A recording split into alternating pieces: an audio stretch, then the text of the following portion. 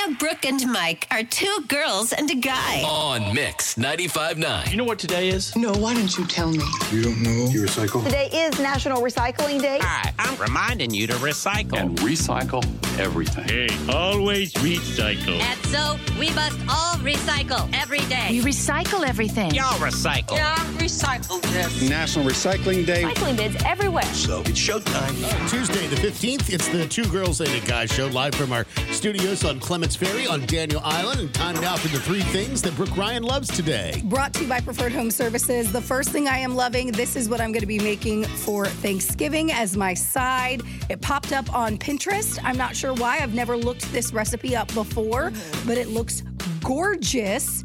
And it's one of those that, like, when you bring it, it's not going to cost a lot of money to make, and it's going to look like you really know what you are doing in the kitchen. It is an onion tarte tatin.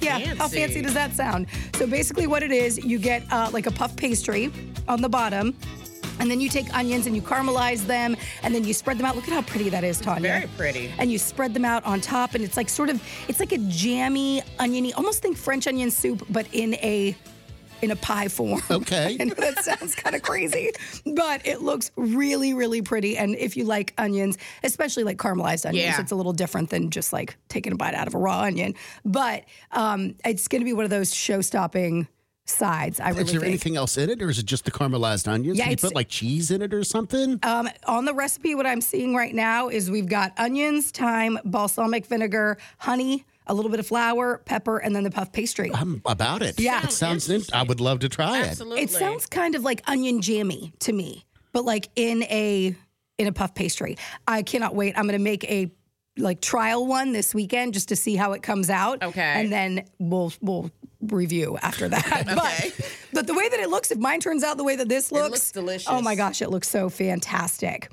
Second thing I'm loving today, he is one of our favorites. I don't know if you saw this on Facebook, but Howard Blackwell, magician here in the Low Country, he's actually going to be part of our must-have show this year as well. He is going to be on Penn and Teller's show on the CW. That's amazing. It's this Friday, so make sure you tune in. It starts at 8 o'clock. The episode is titled Magic Socks Big Time, and it's so funny because he had posted a couple months ago asking for socks. If you had any, loose socks, maybe the one that got lost that, went to whatever land socks go to when they disappear. He was like, if you could just, as many as you can get. So I gave him a whole bag of socks. Now I'm finally going to get to see what those socks were used for. I did know that it was for a trick. I just didn't know what it was going to be. That's big time. And my socks are going to be on national TV, What? y'all. That is amazing. So look for those on the CW this Friday night at 8 o'clock.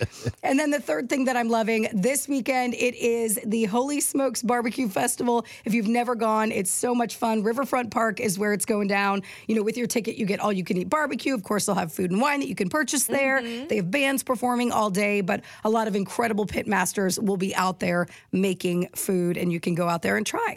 And if you want to link up to the three things that I love today, head to mix959.com.